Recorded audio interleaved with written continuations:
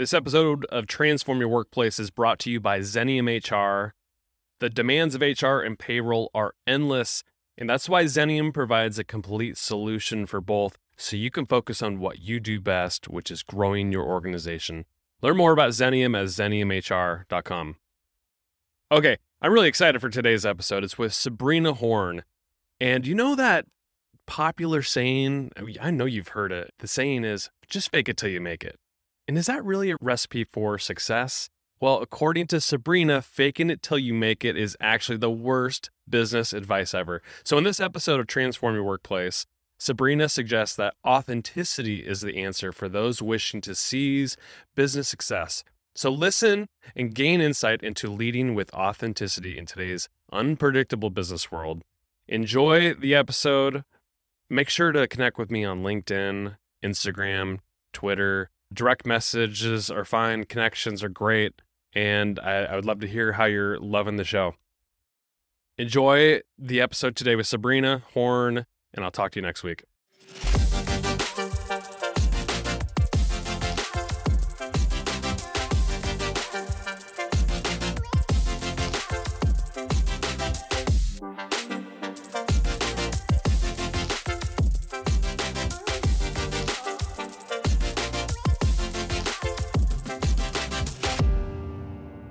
Sabrina, it is a pleasure to have you on Transform Your Workplace. Thanks for coming on the show. Oh, thank you for having me, Brandon. It's great to be here with you today. I'm excited to talk about your book, Make It, Don't Fake It, Leading with Authenticity for Real Business Success. So let's start with this, the big question. What's wrong with the fake it till you make it saying? Because I hear it a lot. A lot of people encourage it. There's a lot of leadership books that even say that. What's your perspective on that saying? Yeah, well, I mean, I'll just head it off right here. Like, I think fake it till you make it is the worst business advice ever. And it started off quite innocently, actually. And, I should say there are some origins in cognitive behavioral therapy for the phrase acting as if you want to exude certain behaviors and practicing them, visualizing things, dressing for success. These are all forms of self-help that can help you kind of act in a different way. And there's nothing wrong with that. But the phrase really mutated through social media and pop culture, and it just became advice and an excuse to behave badly. Yeah. And it's interesting because even Amy Cuddy's work with her TED Talk, and I think her book is called Presence. And I remember reading that years ago, but there's, this belief that, including myself, I have this belief that, I can tell a story about myself, who I want to be, in an attempt to grow into that person. But is there a better approach from your perspective? Well, yeah. I mean, having mentors, having people that you trust, who've been in your shoes, who want to see you succeed. These are the people who can give it to you straight and tell you what you need to hear, not what you want to hear. And I would also say having a really strong system, backbone of core values that you always go back to, right? That's your home base. And when you feel like maybe you need to fake it a little bit, or, you need to lie in that job interview, or you want to exaggerate the truth to win a sale or something, right. That's what has to keep you grounded and to keep you from faking it. You said in the book that faking it is not sustainable. Why do you say that? Because here's the bottom line, why faking it doesn't work. It's because the truth always comes out. So it's not sustainable because it may take a day, a week, a month. In the case of some other people who are in court right now, like Elizabeth Holmes, it might take a couple of years, but the truth always comes out, and you'll be caught, you'll be exposed for your lies or for what you said, your untruths, and it'll set you back and sabotage your success. So whether it's a personal relationship or a business relationship, faking it doesn't help you make it, it helps you fail. A lot of people listening, and even myself to a certain extent, the faking it till you make it, on the surface, for a lot of people, it's probably harmless. They're just this is what I want to be, so I'm going to, fake it till I make it and grow into that person. But, what should people be telling themselves instead of that? Is it, is there a path that they head down where it's like they fake it till they make it and it snowballs into just flat out lies? Like, what's the spectrum of this? Right. So in my book, when I was writing it, I was thinking about like, what are all the different ways that people fake it? Like from kind of like the innocent little white lie to when you cross the line and you say and do things at other people's expense for personal gain. That's when you're faking it and it's not good, right? You're distorting the facts. You're minimizing the reality of a situation. You're exaggerating the truth. Selective truth telling is another form of faking it where you're actually telling the truth but leaving out certain important facts. That can be very dangerous, as was the case in the Boeing Max aircraft disaster. Sometimes people fake it and they're not lying. They're just completely overwhelmed. You're in a crisis situation and you just flat out don't know what to do. And so you just like pretend it doesn't exist and hope it goes away. That's faking it too. And then, all the way off the charts into the deep end, we've got jail time for fraud and total deception. Yeah. What you're describing right now, is this the Fakeometer graphic? Yes, it's the Fakeometer. Yeah, I thought like, well, I've got to put this all on some kind of continuum. And so I created the Fakeometer, and it seemed to work well in order to sort of explain to people visually, like, okay, so where am I exactly on this continuum? That's right. Yeah. So it's interesting. You have a background in PR. You built a PR public relations company and very successful at it. What's interesting is that I think a lot of people think, public relations is all about the art of the spin. What do you tell people who think that way? Yeah. So, that was kind of one of the reasons why I thought my particular perspective, being a PR person, would be kind of unique for this book. You might think, oh, it's kind of interesting to hear a PR person talking about authenticity. So the truth of the matter is that PR is not really about spin at all. PR actually is all about getting to the truth and peeling back the onion and finding out what really is the baseline here so that you can then find a path forward and navigate to the other side. The old spin doctors put us on the map, make us look larger than life, make us be a hot company to watch. Like that catches up with them eventually, I think is your point. Yeah. Like if I had a nickel, as they say, for every time, an executive or a tech company asked me to do that. But the truth of the matter is we just find what is most compelling about the truth and then differentiate that story from other stories and then tell that story with viable examples and case studies and facts. Yeah. Something that's resonated with me right now, just in your PR background, I'm a huge sports fan. So nothing's worse than seeing somebody on the podium, like getting caught in a lie or some sort of scandal, and they deny it. And the truth eventually comes out. But I feel like the ones who are authentic and actually just own it, tell the background story or whatever they need to do, just make it go away, it eventually dies down and people forget. Yeah.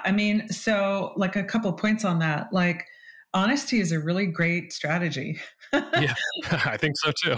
Because it's really a novelty, unfortunately, in the times that we live in. Like, wouldn't you much rather admit telling a mistake and taking your lumps where you need to and making corrections as needed than being caught in a lie?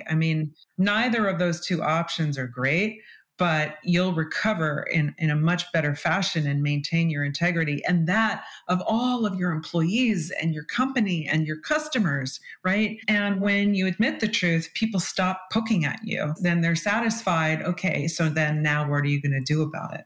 Throughout the book, you're pretty open and authentic about your own, business success and the crises that you went through. You even wrote that you faked it plenty of times, I think probably early on in your career. And each time it set you back in some way. Maybe describe to listeners, what sort of things happened where you faked it and how did it set you back and what did you learn from it? Right. Well, I don't think we have enough time on this podcast to cover all those times. But I'll give you a couple of examples to show you the spectrum. So when I started my business, I was 29 years old. I probably knew enough to be dangerous, had 4 years of job experience. I probably had managed like an intern. Okay, I'd never, like, here I am starting a company and running, hiring employees, hiring employees, right? And I thought as a CEO, I have to have all the answers. And so, I'm meeting with clients or I'm talking to an employee and they're going on and on about something or asking me a question. And so I like made up the answer or pretended I knew what the person was talking about. When in fact, I should have just said, you know what, that's a really interesting thing you're bringing up. Can you tell me more?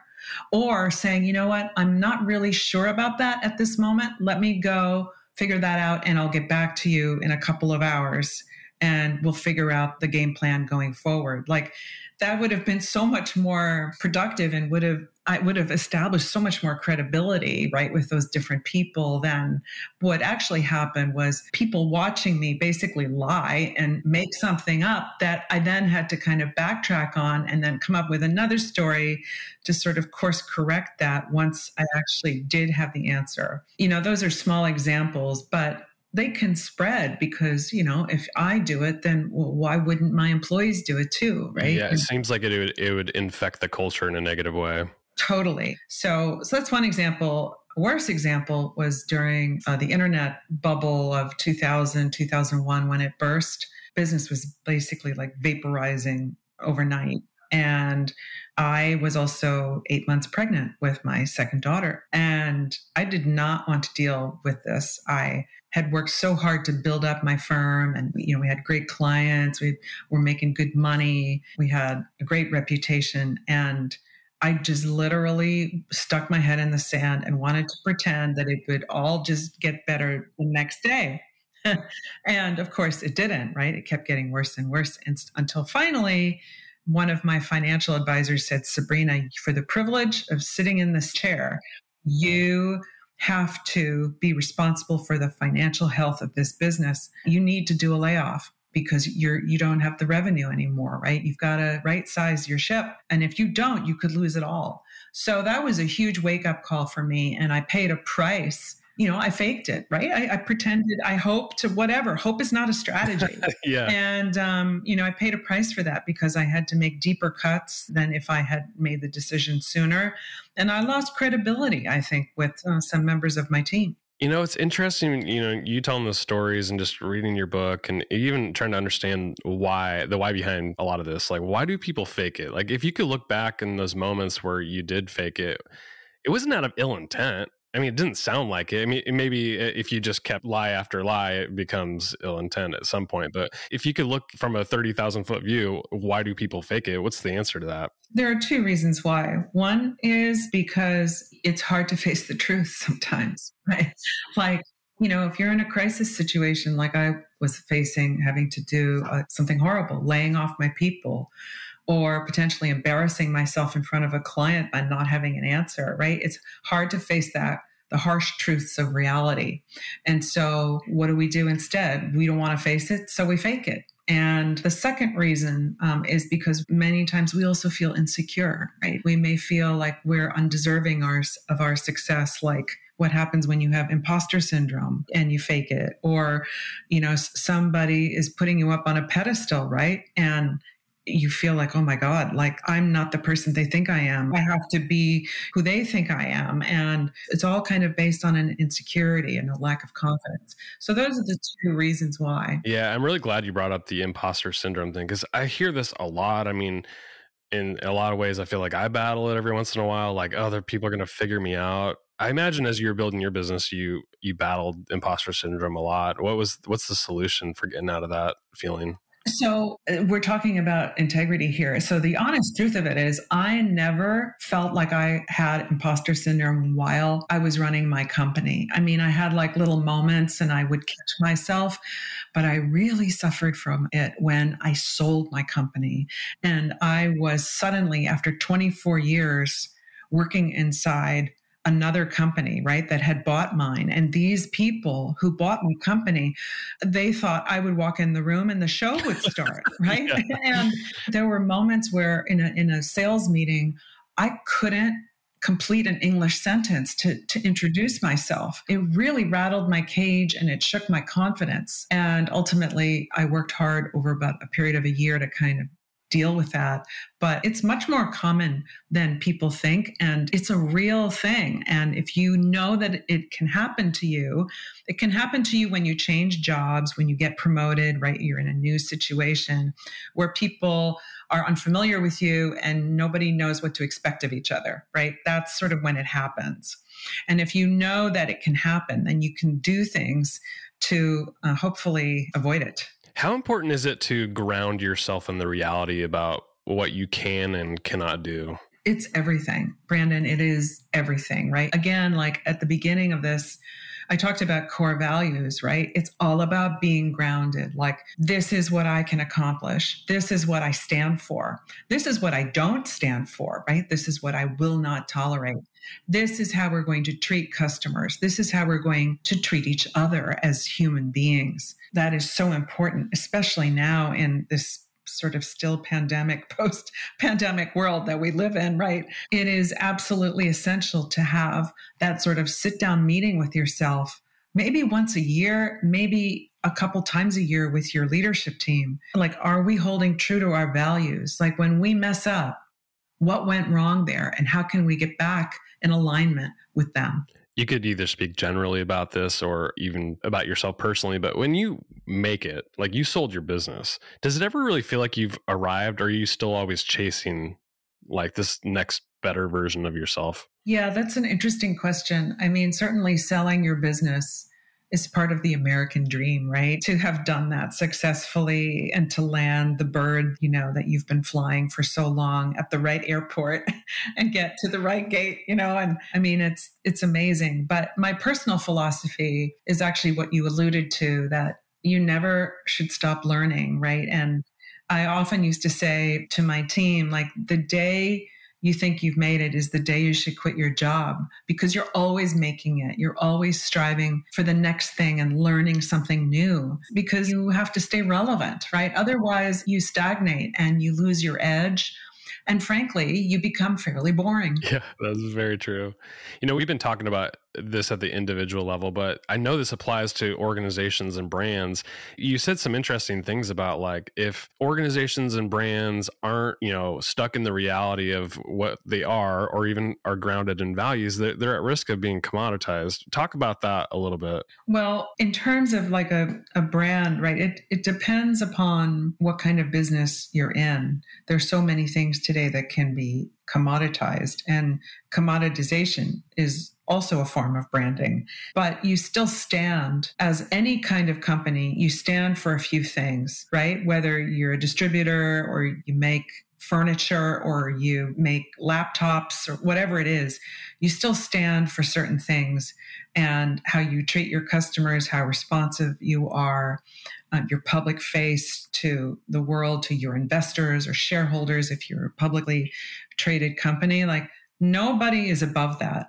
And I don't care what business you're in. Those things still value externally as well as internally, in terms of how you treat your people, right? There's so many examples today of companies that are not treating their employees properly. It seems like there's another company every day of the week that's being put out there for doing that. And that's part of your brand too. And a lot of leadership teams seem to forget about that. Yeah, I think what's interesting about the current environment we're in, which is like, the great resignation or the big quit era where, employees are leaving, I think it's a big opportunity for organizations to be authentic and, stay grounded in who they are and what they value, because I think that attracts a certain type of person, wouldn't you think? Yes, it does. I have two things I want to say about that. I actually think when we say the great resignation, we're not being complete in how we talk about that. It's not that people are just leaving. Right. Like, well, where are they going? Like, are they like they need money. People need income. So they're going somewhere. Yeah, they're leaving the company for maybe the grass screener on the other side, or they think so. Yeah. So, I call it the great reshuffle, actually. Yeah, that's a better way to put it. I'll start using that. Okay. Yeah, you can use it. The great reshuffle or the great blender. I also use that phrase, but yes, it is a great opportunity for companies to attract great talent. But here's the thing, you can't strap on authenticity if you aren't authentic, Right. right? Yeah. You can't suddenly decide you're going to have an empathetic culture and it's like a veneer, right? It's not, it has to be visceral within your culture and your business processes. That's what it means to be authentic, that it's in your veins and in your blood. And a lot of companies are pushing the reset button on how they're acting and behaving and their core values, right? And shifting some of the priorities of those values, because the bottom line is, like, if your leadership team isn't authentic, you can't just say a couple things and then people will believe that, right? The true self always comes out. Yeah, it does seem like whether it's the CEO or the senior leadership team, they've really got to set the tone, but otherwise it seems like the authenticity comes through in one conversation at a time, really, throughout the culture. Yeah, I mean, it goes through your culture and every interaction you have with your people, and your leadership team and your middle managers are essential to carrying that out, right? That's why leadership teams are so critical, that because they help the CEO and the top person sort of manage and keep that culture and protect it, right? It's when, okay, we've all made bad hires, right? And those people either will self-select out or they'll rapidly be identified as not really being a good fit because, in fact, the culture is so strong. And that's why, again, those core values like really protect a company, and they'll see you through tough times. It's essential. How does resilience keep us from faking it? You talk about this in your book, and I love this section. So resilience has many different definitions, but I see it as essentially the strength to rebound from tough times. And I did write in my book, I don't know if this is the section you're referring to, but if you're a leader, you will often lose more often than you want to. And how you rebound from loss and are resilient in those situations says everything about you as a leader. And a lot of books are written about winning and succeeding and rah, rah, right? But I wanted to write a chapter in this book about like, okay, like you're going to lose. You're going to lose those deals. You're going to screw up the meeting. You're going to make mistakes. It's reality. And so how do you rebound from that? Well, again, I mentioned this earlier, but having a really strong group of mentors and advisors, not on your board of directors. This is a personal network of people who you can talk to give you the shot in the arm you need. You blow it one day, you go home feeling like a loser. You've got to get up the next day and make like a leader again. And I find that visualizing yourself, like how you're going to rebound, what are you going to say? You cannot give up. Like for the privilege of being in that chair, you cannot give up. And it's okay to be humble and to ask for help, to admit that you made a mistake. What that does, it's magic. I think humility is one of the most underrated superpowers of leadership, because if you can admit a mistake, it actually shows confidence and it levels the playing field for others and makes them feel safe to do the same thing. And what do you have then? You have a culture that doesn't tolerate politics, that's very innovative, where people feel safe. And that is essential to rebounding from loss and being resilient. Yeah. What's a good approach for leaders during a crisis? I'm thinking even during COVID, everything wasn't going perfectly for a lot of companies out there. And what's the approach that you would recommend leaders take in a situation like that, and when it comes to either behaviors or how they communicate with their employees about the reality? Yeah. So, I mean, there are many different ways that you can deal with a crisis. Every crisis has three elements: fear, uncertainty, and doubt. It's called the FUD factor. And if you're a leader, right, those are tough times to be navigating some choppy waters. And I would recommend a few things. First of all, the worst time to develop a crisis plan is when you're in a crisis. It's reactive. Because everything's coming, and you're just reactive, right? You don't have time to think. And so immediately you're behind the eight ball. You've got to develop different crisis plans for the unthinkable. Certainly, who thought a global pandemic would ever affect us? So, You've got to think about like a global cyber attack. You've got to think about acts of God, like a horrible earthquake or another Hurricane Sandy kind of event, right? How will your business continue to function in some capacity? And putting those crisis plans in place and reevaluating them every 6 months or year is essential to being able to lead through a crisis rather than responding to everything. Next, I would recommend contingency planning. So there are different phases of crises. As you're coming out of a crisis, right, everything's still changing and kind of unraveling and unfolding. It's like a moving target. And so you want to have lots of different arrows in your quiver. Okay, next week, if this happens, we're going to do this. If that happens, we're going to do that.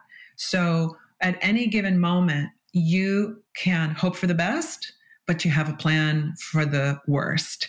And somehow in the middle, you can kind of straddle those two ends of the spectrum and move forward.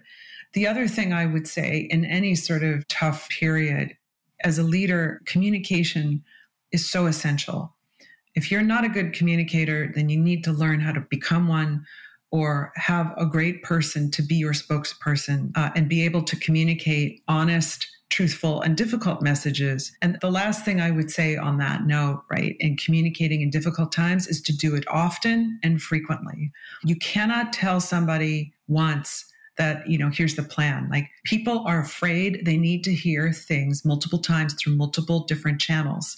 And it's just like, say you're waiting for your plane at the gate and it's not there yet, right? You want the little woman behind the counter, right? You want it like, where's the plane, right? And you don't want to wait half an hour for the next update, right? So even if the update is the same, you want to hear it. That's the interesting thing for leaders. I think they often don't communicate because they're like, oh, I have nothing new to say. Like, what? It doesn't matter. It's going to look like I don't know. Yeah, I agree with you. It doesn't matter. Even if you have to repeat the same thing, it still provides reassurance. It makes you feel safe. It makes you feel like, okay, this is my marker. This is where we're at. And tomorrow, hopefully we'll have more news to share. And if you don't have more news to share, then you say that. But saying nothing is the worst thing you can do. Yeah. So a lot of us have, either individuals or as organizations, we oftentimes have goals and objectives that we're trying to reach. In the book, you suggested that people should really start creating near-term outlooks and guides that will get them going towards their goals and objectives. How does this practice help people stay on track and true to who they are? Yeah, so it's kind of what I call airtight management. You don't want to have any cracks or any chinks in the armor, right? You want it to be airtight. The lid on that jar needs to be tight. And the way that you can manage through different plans and achieve your goals is by always looking at, okay, like, what's the long-term goal? Like, what does success look like? A year from now, where do I want to be? And then work your way back to today. And you want to always have a near-term view where you're looking down the hood, like, what do I need to do this week, this month? But not at the expense of looking down the road and across the street for the hazards and opportunities that might get in your way, or maybe things you want to capitalize on, right? So it's always this sort of toggle between taking a long-term view and a short-term view, and then always like readjusting, realigning, course correcting, right? You have to be tireless and relentless about it. But if you are, right, then you can avoid those obstacles that are going to take time, and you're going to, have to clean up after yourself. The shortest distance between 2 points is a straight line. So find the straight line. Sabrina, this has been such a fun conversation. I've really enjoyed it. I really enjoyed the book as well. And it's got 78 reviews on Amazon, so it's doing well. I think it hit number 1 on the business ethics ranking. So congratulations on that. I hope people take the time to check it out, read it if they get a chance. Where can people learn more about you, the book, anything that you'd want to share with people before we leave? Oh, sure. Anybody can find me on my website. It's www.sabrinahorn.com. There is a page on my website. It's sabrinahorn.com/book. So you can find out more about the book and where to buy it. Of course, I'm sure Amazon would be happy to sell you a copy, but there are many other online retailers who are carrying my book. And you can find me on LinkedIn, on Twitter and Instagram at Sabrina Horn. Sabrina Horn, Thank you so much for being part of the podcast. It's been such a pleasure. Yeah, thank you, Brandon. I had a blast. Thank you so much for having me today.